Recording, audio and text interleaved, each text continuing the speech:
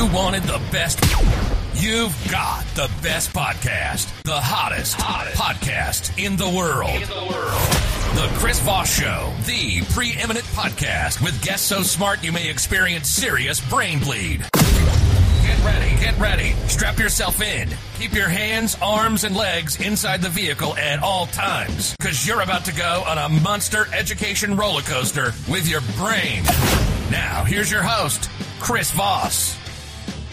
Hi, folks. Chris Voss here from thechrisvossshow.com. thechrisvossshow.com. Hey, we're coming here with a great podcast. We certainly appreciate you tuning in. Be sure to give us a like, subscribe to us on YouTube. You can see the video version of this on there for free. It's available for an unlimited time. You can go there and watch all the brilliant authors that we have on the show and all the good stuff that we do, all the product reviews and things of that nature. Refer to the show to your friends, neighbors, relatives. Get them listening to the show. Tell them that if they really loved you, they would also listen to the Chris Voss Show and subscribe to the podcast. Also go to Goodreads.com /says Chris Voss. I can hear people saying, do you really love me? You should subscribe to the Chris Voss Show, because if you don't, well, then you don't really love me. I don't know, man.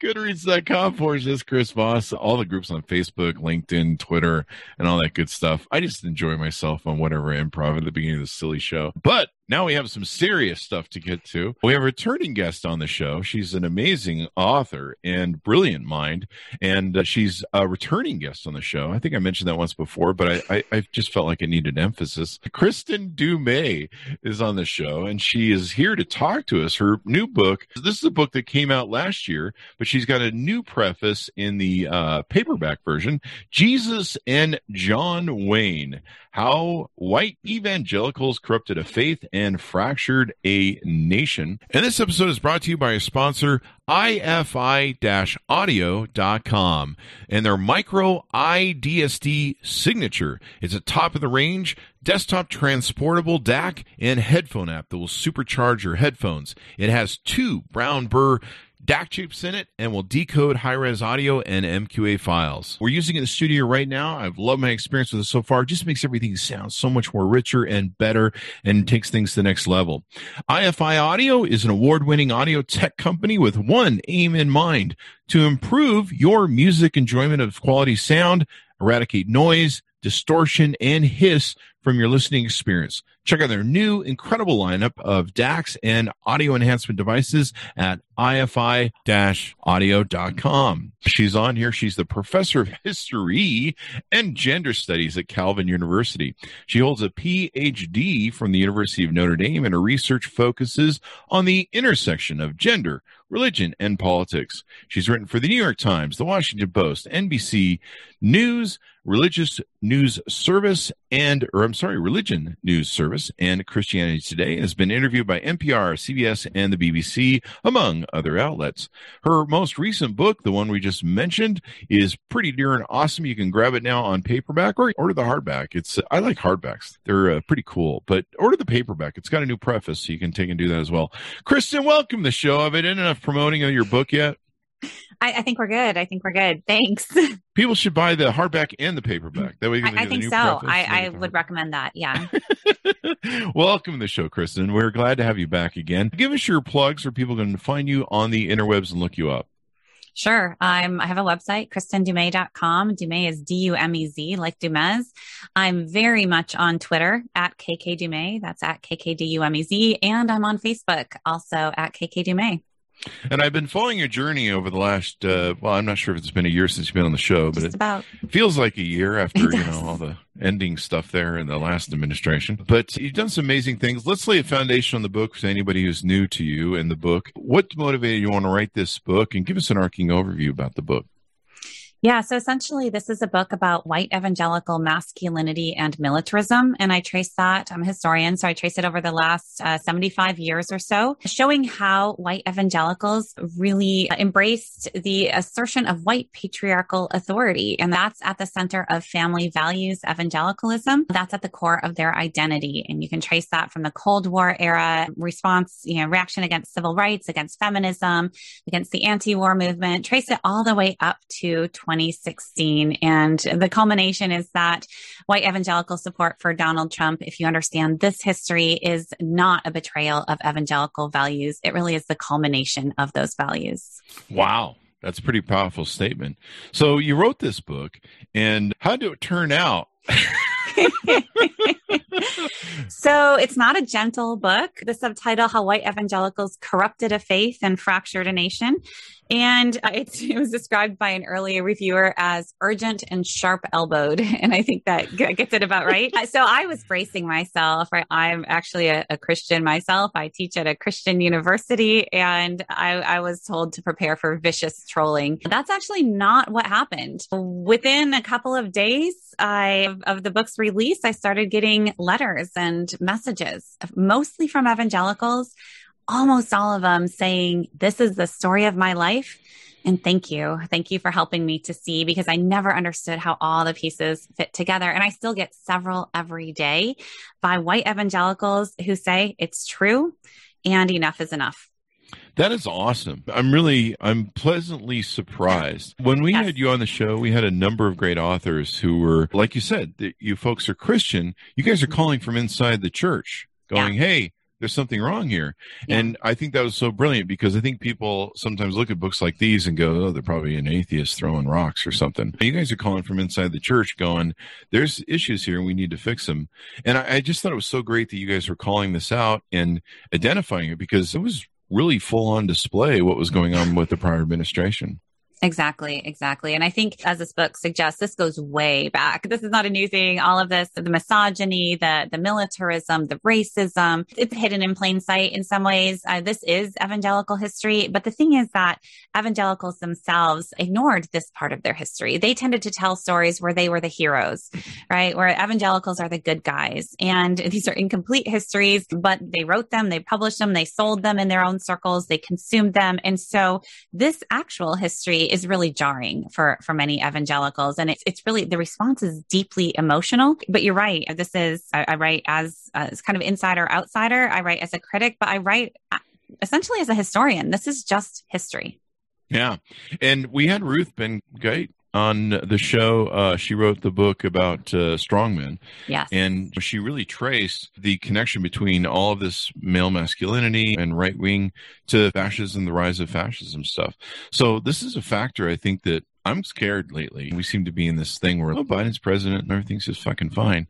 But I'm really scared about 2022, 2024. I'm really scared about what's going on with all of that. There was a recent poll a recent Axios article that you helped write or quoted in, and a lot of the churches now have been overrun by the QAnon stuff. Tell us about that. Yeah, QAnon is a real thing, and it's prominent, particularly in white evangelical circles. It's not limited to white evangelical circles. The survey out from PRI this past week is really disturbing, right? This is these conspiracy teaching or conspiracy beliefs are quite pervasive. You have categories of around a quarter of evangelicals, white evangelicals, embrace QAnon. Then you've got a pretty large swath of, I think it was like somewhere near another 40-50% who are doubters. Not deniers. They're not going to shut it down, but say, I don't think it's true. And that's actually this chunk that really concerns me. That rings true to what I see. You've got the kind of the full-on conspiracy theory believers, just like you have the hardcore Trump supporters. You've got the kind of hardcore authoritarians. Then you've got a pretty big swath of evangelicals, and it turns out of other people of other religious faiths too, who are just not quite sure. So where those folks in the middle end up, I think could determine the resiliency of American democracy, frankly. It's interesting that churches are having to deal with a whole new level of batshit crazy. How are they? Like what is happening with the churches, and what are they seeing? And are they just seeing people bringing it into the church and bringing it up on the speaker's podium and talking about it? Or are they seeing that? How are they seeing it overtake their churches? I think that one thing that social media does for us is it makes a lot of things visible that otherwise were beneath the surface just a little bit. So pastors are on Facebook and they can see their people in their church, what they're posting, and they can hear, and just in conversations, if you know what to listen for, you'll pick up the phrases, and that's where their ideas are coming from. And so what that looks like in churches right now is there are just deep divisions. And like I said, the response among some evangelicals for Jesus and John Wayne is incredibly enthusiastic, but not all, obviously. And this division runs through churches, it runs through organizations, it runs through schools, and it runs through families. And so what you have right now is people like in the same church, people in the same families who are just looking at each other. Who are you? And they are understanding their faith, and they're understanding their role in our country as citizens in conflicting, really antagonistic ways. And so it's a time of deep division right now. And this is a dangerous place because this is what happens with the rise of fascism. There is a suspension of truth. There is a suspension of reality. And there becomes this dimension. It comes from a compressed society that's failing economically, which we are. We're about to enter hyperinflation. If we enter hyperinflation, or we're already in inflation, that's already a given at this point. But if we run into really bad hyperinflation, we could run into a stalled economy. Things could get worse. And then there you go. There's the seeds for fascism. And then people go, things seem to have been much better with the last administration because we didn't have hyperinflation. They're already trying to run up that flag where they're like, I see all these memes like, $4 gas, thank Biden. And you're just like, seriously, man? And so, yeah, it's really scary where we're going. And then, of course, the embrace of the GOP, they're still embracing Trump. Who's, I guess this morning, I think Maggie Haberman was talking about, or yesterday, she's talking about how he's just wandering around talking to himself like Nixon, talking to the paintings going, yeah, I'm coming back into August. So it's scary. Yeah, no, it is a precarious place right now, I think. And some of the trends that I observed in my historical research really gave me pause as I was researching. And we weren't where we are now, but there were warning signs. Like there were warning signs in terms of distrust of the media. Like this distrust of the mainstream media goes back decades in evangelical circles. And it makes a lot of sense that enables them to control the narrative. It also enables them to make a lot of money, right? Their money's changing hands and they have alternate, media empires. And so you have that, you have the suspicion, this kind of us versus them mentality, the idea of authority and God's authority. And so you don't want to give authority to people who aren't kind of God appointed authorities. All of this stuff, it's real.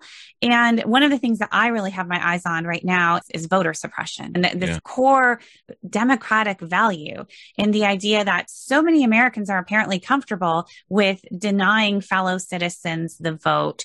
And to me, that's one of the most disturbing trends that I'm observing right now within the Republican Party. And of course, white evangelicals make up a significant portion of the Republican Party. Yeah, definitely. For the longest time, the Republican Party has been a dying party. And if they don't cheat, they can't win. And so they have to pull out these games to cheat. And it's really sad that I follow Right Wing Watch on Facebook a lot. And so I see the videos from the preachers and the stuff's off the rails, man. As what they're feeding these people. And then you hear the cheering of the audience. And you're like, holy shit, they believe that dude. Yeah. So for me as an observer, one of the things I'm always asking is what is the connection between the fringe, right? The extremes and the mainstream.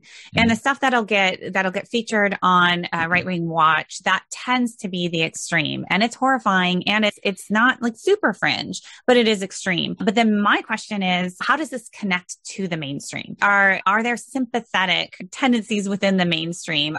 Are there affinities here? Or is there a kind of hard no? No, we are going to resist this. We're going to oppose that. And that's the kind of thing that I'm looking for. There are strong voices of resistance in religious communities, but they are definitely in the minority. And again, I'm watching that kind of mushy middle. Which way are they going to fall? And what I'm seeing thus far, it doesn't give me a lot of optimism. Wow. That's scary, man. Now you're giving me nightmares. Oh, I'm a historian. I can't tell the future. I don't know what I'm talking about. I can just talk about the past, but I'm trying to read the tea leaves just a little bit and understand, power dynamics, that you can have some strong voices of protest, and then you're going to have those who are all in on the other side. But it really is where the silence is. How many people are just going to stay silent no matter what happens, tacit approval, or actually joining, the resistance?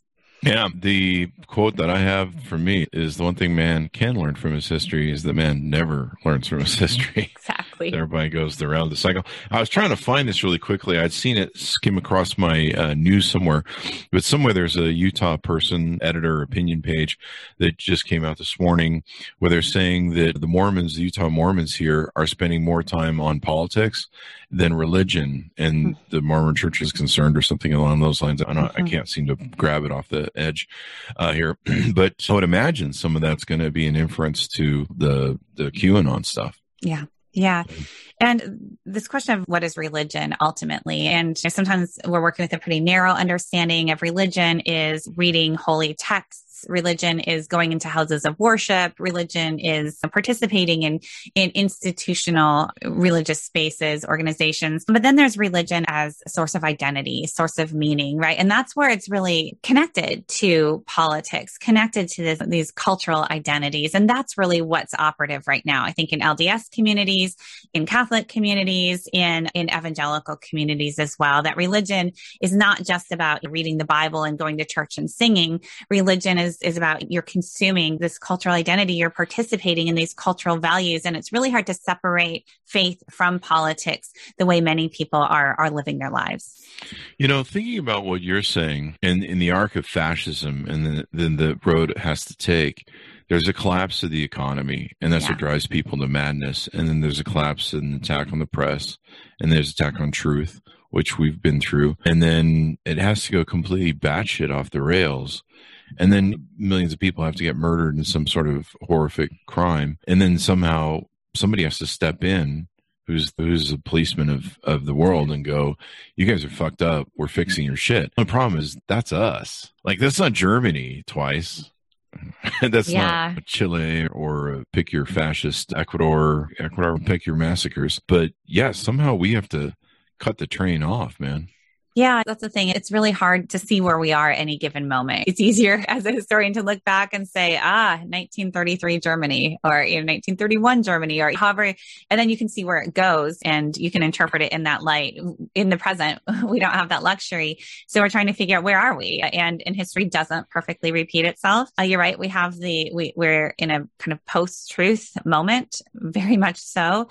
Echo chambers where religion, politics, identity are very closely intertwined, and we do live in an increasingly polarized society. Right? All of these pieces are in place, but we so far have economic stability for the most part. You're right to point out that's a key factor. And then war is also often another factor that could really trigger something. So where are we now? It's so hard to say. I read Timothy Snyder, keep it on my bedside table. And, so what should we be doing right now? What should we be doing? We should be protecting institutions. We should be supporting those institutions. We should be defending truth. We should be not obeying in advance. That's a mantra that I love. So rather than acting out of, I'm going to get in trouble for this, I better just keep my mouth shut. In religious spaces, this happens a lot. I don't want to disrupt. I don't want to offend. I think that do not obey in advance means you push and you keep pushing and you don't silence yourself. You don't let other people silence yourself. And this is the time to keep doing that, right? So you don't silence yourself in advance of what might come your way. This is the moment when we should be speaking out as much as possible. Let me ask you, and I think that's really important for people in faith to do. I grew up in religion, and when I would ask hard questions, I would just get told, shut up and just have faith. And I'm like, no, I really want some answers, and I find the whole faith thing. So I need some answers. And I think that's a challenge for a lot of people in religion, is because they've been taught sometimes just to have faith and sometimes ignore sometimes that seem obvious. It depends on whether they want to believe it or not. But because of that, what's really interesting about your book and what you've covered and discussed and PRI with Robert Jones is is there's this hard right that's just been on, it's basically the KKK really rebranded, white nationalism. Mm-hmm. And then there's this thick middle of people that are just, I don't know, whatever, let it slide. We'll just go whichever way it was. I think Robert Jones said there was 4, but then there's like the people who aren't crazy and they're like, no, we're not doing what those guys are doing. But it seems like those 2 batches seem to be the biggest bucket, which is the scariest.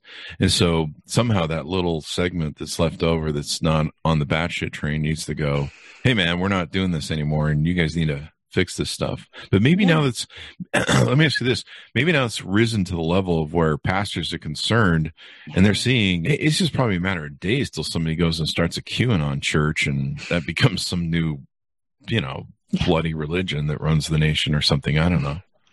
Yeah, we do seem to be, the last 4 years have been clarifying. Mm-hmm. And that's where I think a lot of people that would have located themselves somewhere in this middle are waking up and realizing it's been hard to ignore what has happened these last 4 years. And we have January 6th that just really in people's face, is this really where I think that first the 2016 election and then January 6th, those 2 events really were catalyzing for some evangelicals in this middle space, evangelicals who maybe didn't really consider themselves all that political, just nice people, not trying to cause trouble, trying to do good, going to church, raising their kids. And enough of those right now are saying, this is not okay. This is not what I meant. This is not what I meant by my faith. This is not. And again, there's this disconnect right now. And yeah, I think maybe this disconnect or this tension was there. I know it was there before. It was more easily papered over. It can't be papered over anymore. And so people are sorting themselves out in churches, in communities, and even in families. And I'm not sure where that's going to go. Right now, what I'm seeing in evangelical spaces is a lot of individual soul searching. Mm-hmm. People are leaving their organizations. They're leaving churches. And we have Beth Moore leaving the SBC. We have this week Russell Moore leaving the SBC as well. And so people are leaving. But what's happening is, as far as I can tell, the institutions are staying, right? The institutions are not changing for the most part. They are maintaining the status quo. And if anything, as these voices of protest leave, they're becoming more radicalized. Wow. And then you're just seeing the abortion things because that's what they use to bring people back into the voting base. The abortion, the attacks on abortion, and everything else. We had, I forget the author we had on, but she did a great book where I think a couple authors where she studied the Center for National Policy, the Betsy DeVos organizations. Oh, right. That do all the umbrella work and that Stan Nelson was on, and we had Catherine another Stewart, maybe. Catherine Stewart, yes. Brilliant authors, great both. books, and so they detailed that. Yeah, maybe in the pews of the church they should just have here's the QAnon section, so they could try and figure out QAnon section pews are over here, and you're like, wow, that's a lot of people. I think between the time I talked to you last and now, I think there was that seminal moment where Donald Trump held up the Bible upside down. Yes. What sort of impact did that have on evangelicals? Yeah, it's another of those moments where it just made plain because for those who are already critics, it was blasphemy. It was just so in your face. And it was in the context important, right? The context was forcibly use violence to clear out peaceful protesters advocating for racial justice, right? That's the context. And into that, he can go and hold up this Bible in this awkward photo op against the wishes of St. John's Church, where he was standing for this photo op. It just encapsulated everything that was wrong with religion and politics for the critics.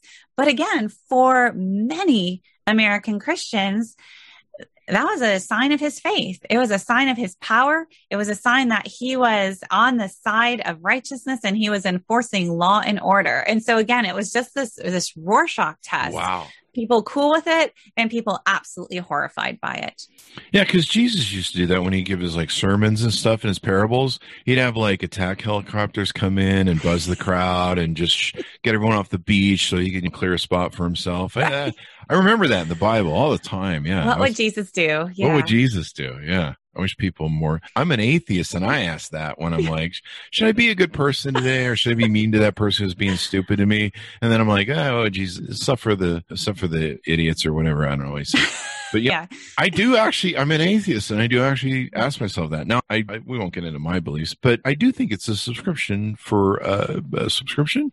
I do think it's a thing for being a good human being, and we should be good to each other. But yeah, it's interesting to me, that moment. And I didn't think about the other side that you talked about, where people see it as a good hand of God, kicking ass thing. And you're just like, wow, man. To me, I grew up religion, so I can fade back and go, what would I have thought then? And him holding a Bible that, even I'm an atheist, I never hold a Bible that way. It's stupid, especially upside down. You're like, what are you doing, man? It was so obvious what's the word I want to say? I have plagiarism stuck in my head, but it's such an obvious, overt act of, I don't know what the right word is. You might have a better word than I do, but it was such a fake act that to me, it would have been insulting if I would have been religious. I'd have been like, man, yeah, I see your play. That's not, yeah. You're just playing us, man. Right. I mean, that is how many, right? The division just runs so deep. It is incredible. The country's polarized. Yeah. American Christianity is so deeply polarized, and it is baffling, right? To look across that divide, look at friends, at family, at colleagues, and just say, how are you not seeing what I'm seeing? Because yes, that was ludicrous. It was shameful. It was absurd. It was just, how are people falling for this? And yet, they're looking across at this side and saying, what is your problem? Oh. You're supporting racial violence, and you're supporting the defunding the police, and you're anti-hero, and you're all of these things. You're anti-American. And this is our polarized world right now. The manipulation, that's probably the word I was looking for. For some reason, I was really stuck on plagiarism. I don't know why. That's really weird. That's not plagiarism. But what do you think? There's interesting things that the Biden administration is doing, because one of the collapses of our society is the financial collapse. And that's what's leading to this mania and in every fascism rise. And doing this thing where he's trying to beat child poverty, put money in the pockets of families. I'm wondering if that's going to have an impact on maybe stabilizing people, put money in their bellies. He's trying to make the trains run on time, even though he's not a fascist. I think it's a good thing. I think that economic security is necessary. It's not fail safe though, because the way that this works is that if we look at polling data from 2016, for example, I imagine it was repeated in 2020, but I've looked at the 2016 election particularly closely. And even though a lot of people thought that people were voting for Trump out of economic anxiety, the data doesn't actually support that the lower classes, including lower income whites, were more likely to vote for Hillary Clinton. And so it's not necessarily your economic standing as much as the one factor that was very clear in terms of predicting votes for Trump was status anxiety. So the fear that you have something to lose. And so what we understand too is that the narratives are absolutely critical here, not just your actual economic status, but how you are interpreting the world and how you are perceiving threats to your economic security. And so by all means, Biden should be doing that. It will not be ineffective, but that's not going to solve all of the problems. I've seen some people that were pulling the Trump line and the anti-vaccine line. They're like, I'll never get the vaccine. And they're finally capitulating to peer pressure, it seems. And that, or just, if you want to really do anything anymore, you got to get the vaccine. And it seems, I don't know, the airs come out of it too, where it's kind of like trying to fight with people. I'm not going to get the vaccine. And people are like, I will get the vaccine. Now everyone just got the vaccine. And people are like, I'm not getting the vaccine. And we're just all like, yeah, whatever, man. And so there's no gas for them anymore. Yeah.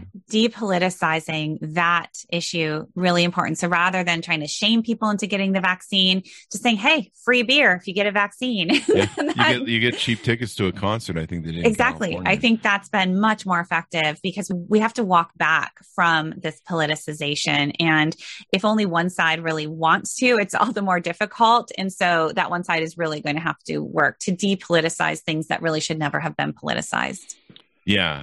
What an insane thing to do. Technically, if he would have played the pandemic right and got on it, he'd probably be in office right now. But then, that would be the smart thing to do, and he's not. Isn't that funny? I like to think about that scenario too. He could have taken this whole kind of warrior motif and said, I'm going to beat this. I'm going to beat COVID. And we're going to do it. And then you'd probably have some liberals who are out there saying authoritarianism or whatever. but I can imagine how this might play out. But this was not the only script he could have followed and stayed in character. And yet here we are. Now, I think he pretty much had the office up until pandemic, which is, it's scary to think about what the next 4 years would have been. Because I remember he told Bob Woodward, they sent us the book and Rage, I think we were supposed to have him on the show, but he told Bob Woodward, you will know me in the second term. And he said that a couple times. And I just looked at that and I went, I know exactly what that is. He was going to go full freaking authoritarian fascist in the second term and try and seize power. I was really surprised. Technically, he did try to seize power. We're finding that out more and more. Mm-hmm. But so what do you see for evangelicals? Are evangelicals going to keep leaving the church? The Axiom article you guys had was pretty surprising. And then a year ago when we had Robert Jones on from PRI, he had talked about how there was, I think, a huge 10%, fall off. He did a show with Eddie Glaude Jr. And I think there was like a 10 or 11, 12% fall off that had happened. So now there's even more. Yeah. And it's hard to gauge right now because we're coming out of the pandemic and a lot of churches had been closed for much of the last year. People got used to not going to church every Sunday. And so I think we're in this real moment of transition. I don't know what's on the other side. We can also look at young evangelicals and they look quite different from older evangelicals. I know, always keep in mind, they grew up to be older evangelicals if they stay in the church. So grain of salt, but certain issues that really mobilize older or many white evangelicals politically do not speak to younger evangelicals the same way. With young evangelicals, we have differences on LGBTQ, on racial justice, on climate change, on immigration, tend to be much more progressive, not so much on abortion. That's one where you'll see more consistency across the demographic categories. I think that times are changing. I would say it's not just this liberal drift, but because I, as a scholar, look at the importance of evangelical popular culture and consumer culture, and kind of creating these media bubbles and just bubbles, like people can live inside of these spaces. Those are not nearly as coherent, as powerful as they were a generation ago, not by any stretch. Young people today are on TikTok and they're binging on Netflix, and they just have so much access to so many more sources of information. Whereas when I was growing up in the 1990s, it was pretty possible if you grew up in some of these conservative subcultures to be fairly isolated in those conservative subcultures. It's much harder to live in that kind of isolation today. So if I look for what is going to change down the road, I'm looking at that younger cohort. And I just don't think that the evangelical gatekeepers have the same hold on this generation as they have in past generations. So we'll see where that brings us. They definitely will. I think I can attest when I grew up in religion, I had my own ideas and I thought I was insane, being told I was insane. In fact, I was sent to a psychiatrist once because I wasn't being Mormon enough or something, who is also Mormon, and the psychiatrist was paid for by the Mormon church. So it was clearly hands off. But because I was turning into Satan, I guess that was the problem.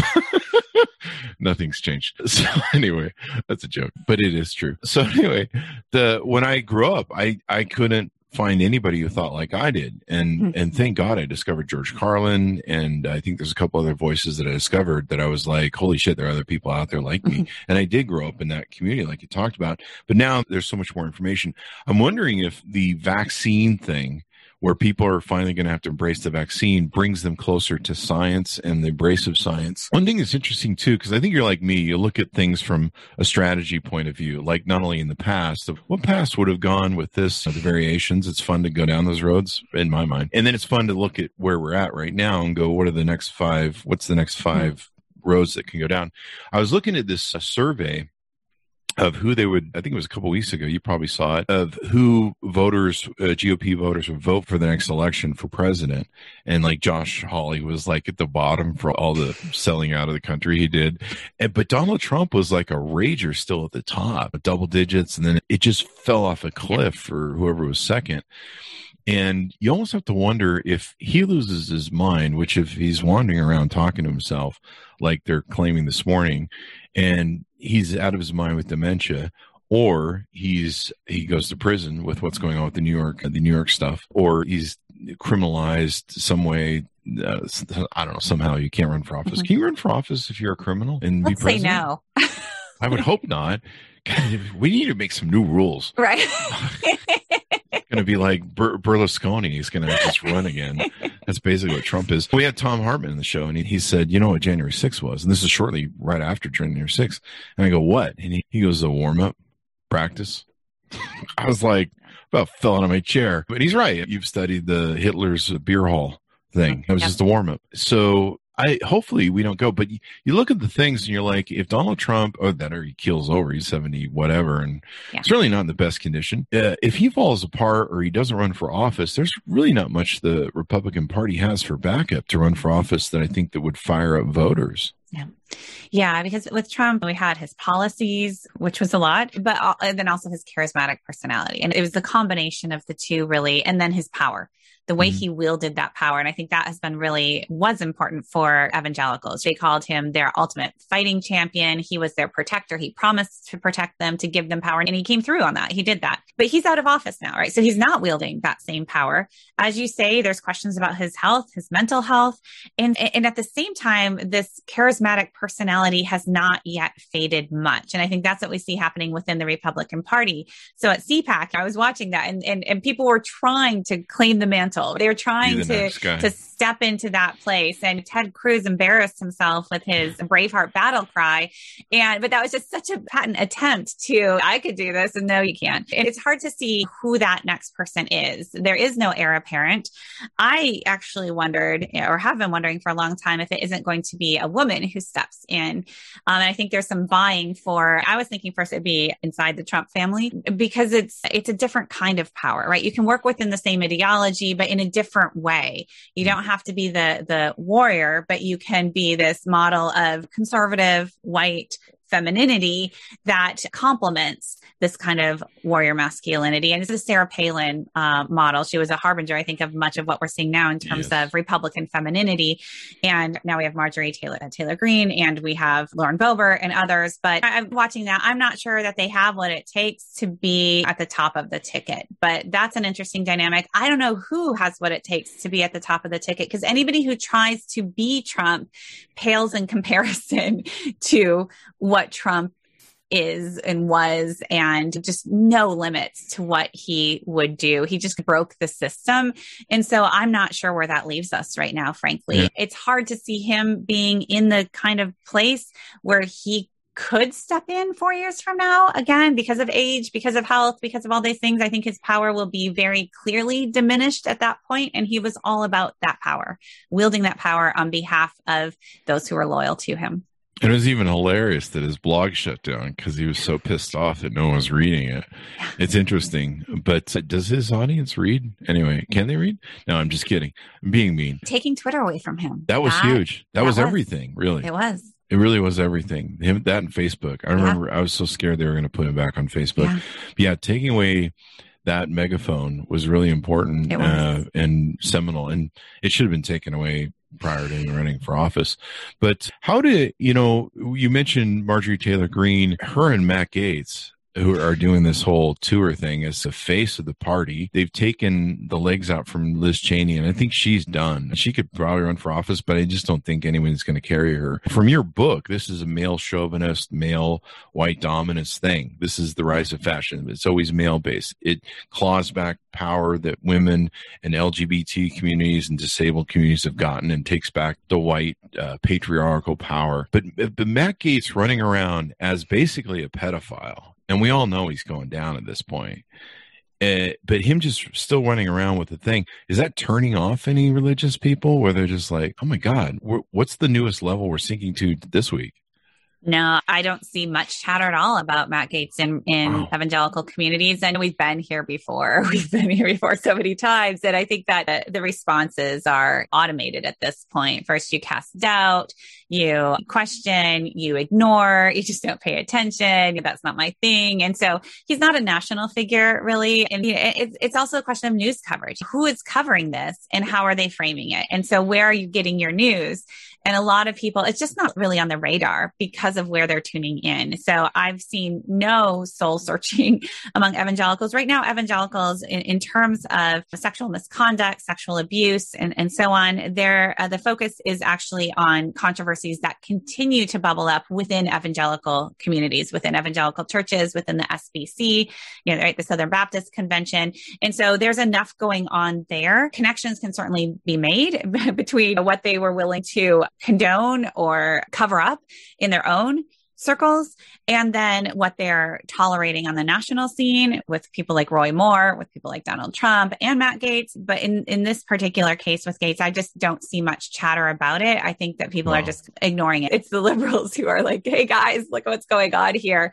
And I'm just not seeing much chatter right now. Yeah, I'm just astounded. If I would have been in the church, I would have left it like 50 times already. It sounds like what you're saying is Fox News is still a problem.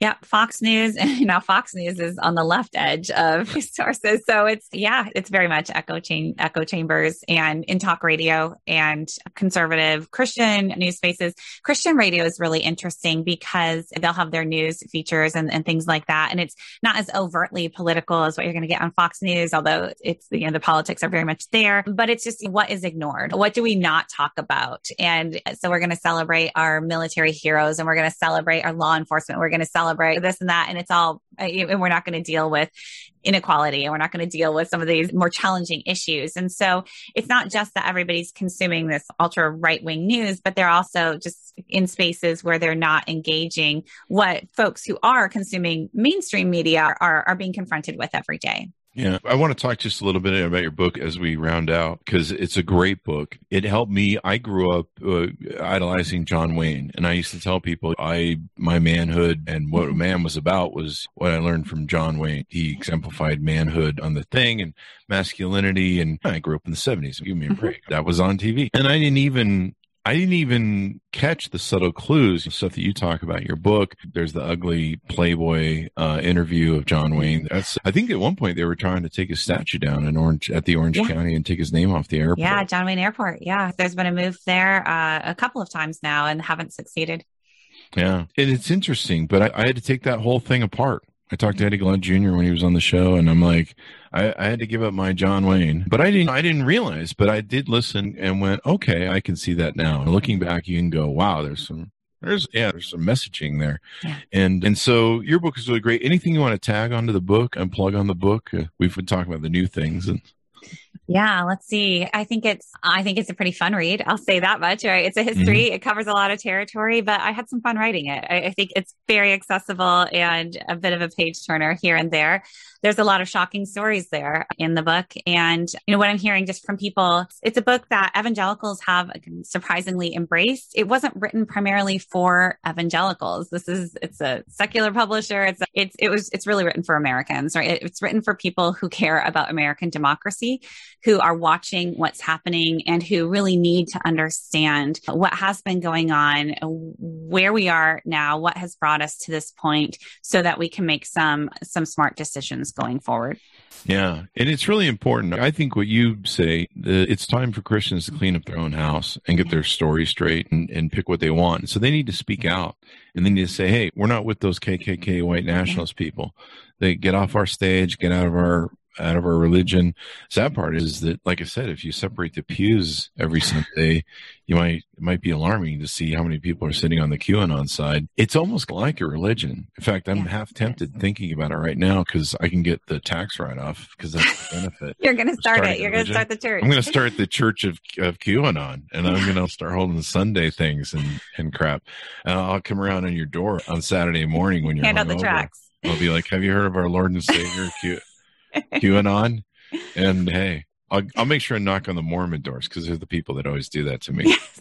But there you go. So it's been wonderful to have you on, Kristin. I've been following you over the last year since you were on the show. And so I've been seeing all the things. In fact, I think I've seen people put your book at the foot of the statue at the Orange County Airport. We've got this great picture where the book is in the hand next to the holster of John Wayne at John Wayne Airport. It's awesome. Yeah. I think it's my profile picture on Facebook right now. So The guys who work at the airport are like, seriously, again with the book? We got more copies of this book than anything. But no, I think it's an important read. And I love everybody. I may be an atheist, but I fully support everybody. Honestly, if we could put just everyone's religion on Justice Department steps and stuff, I'd be all for it. It just can't be the 10 Commandments. You got to do the Jewish star. You got to make sure everyone's included. It's got to be inclusive, and then you can do whatever. You got to have Quans on there and whatever. You got to have me on there too. It'd just be like an empty space going, the atheists, this is where they hang out. And I've talked with a lot of atheists this year, actually, too, about this book. And I think that there's a lot of common ground, right? It's within any faith tradition or non-faith tradition, working for justice, working for human flourishing, working for the common good. There are resources within any tradition and outside of traditions. And that's really what we can come together around. So you're right. Those of us in particular traditions, we can clean up our own houses. We can talk to each other, but we can also partner with people outside of those traditions. And we're in a pluralistic society. We have a constitution and in a democracy. And those are the things that we have those are the guardrails. And then if we can just work for the common good, I think that we can cross a lot of different traditions, lines, boundaries, and be engaged in this common project. And that's certainly what I've seen in terms of the response to Jesus and John Wayne. And it's been really heartening to see that's how it's being received inside the evangelical fold and outside.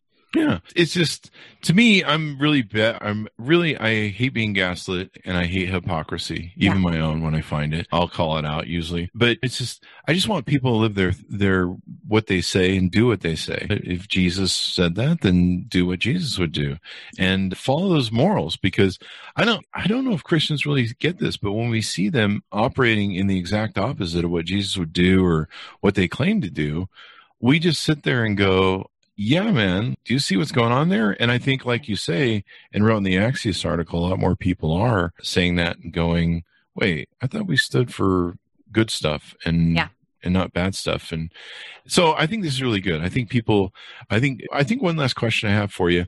Are women recognizing that this is a white male power hierarchy problem? And are women recognizing that? Because most women will support the hierarchy. Yeah. Senator Collins and stuff, I think it is in Maine. They'll support the hierarchy because this is where their children are raised in. They want to keep the model going so that there's not a disruption thing. Are you seeing that breaking at all? You're right. The majority, this kind of a patriarchal authority structure would not exist without a lot of buy-in from women. Yeah. And I have a chapter on that in Jesus and John Wayne, and it's real. And I do see women contesting this. I get the majority of my letters I get from readers are from men, but I get a lot from women, particularly from women who have run up against these power structures. I get a lot of letters from survivors of abuse in Christian spaces and from women who just said, yeah, I had enough. This is not cool, this submission and this oppression. And so I do get a lot of that.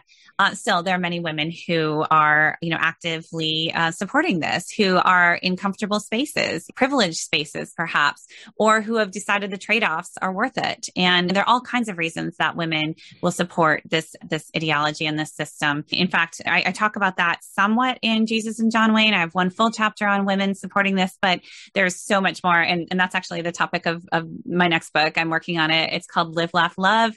And it looks at how this cultural construction of white Christian womanhood ends up propping up neoliberalism, post-feminism, and white supremacy. So there's more to come.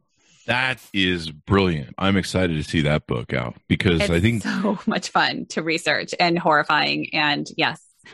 I think that's amazing. I think at one point, weren't you talking about just doing a whole other book about something else? And then you came back to this, if I recall. Yes, right? I was thinking about, I'd originally set aside, I was working on a religious biography of Hillary Clinton back in 2015, 2016. I set that aside to write Jesus and John Wayne because it seemed a little more urgent. And then we decided, let's let the dust settle a little bit more on that one. We need a few more things to come out, the air to clear a little bit. And this was just Live, Laugh, Love was the obvious follow-up. And yeah, there's a lot there and it's fascinating. And even more so than Jesus and John Wayne, you can see how culture works, this commodified Christianity and how it ends up shaping politics in ways that people often miss because it just seems so fluffy. In my valuation, I've always said women are treated like second-class citizens in religion. The shaming, everything goes back to that Adam and Eve sort of thing. I think we've had a few authors who've talked about that on the show, the origin of women, they started this whole mess. And it's just that whole thing. Even in a lot of different churches, the men are the leaders, the women are, go have kids and stuff. And so I think this is important to call out. I think it's important for women to understand that patriarchal hierarchy that they're supporting.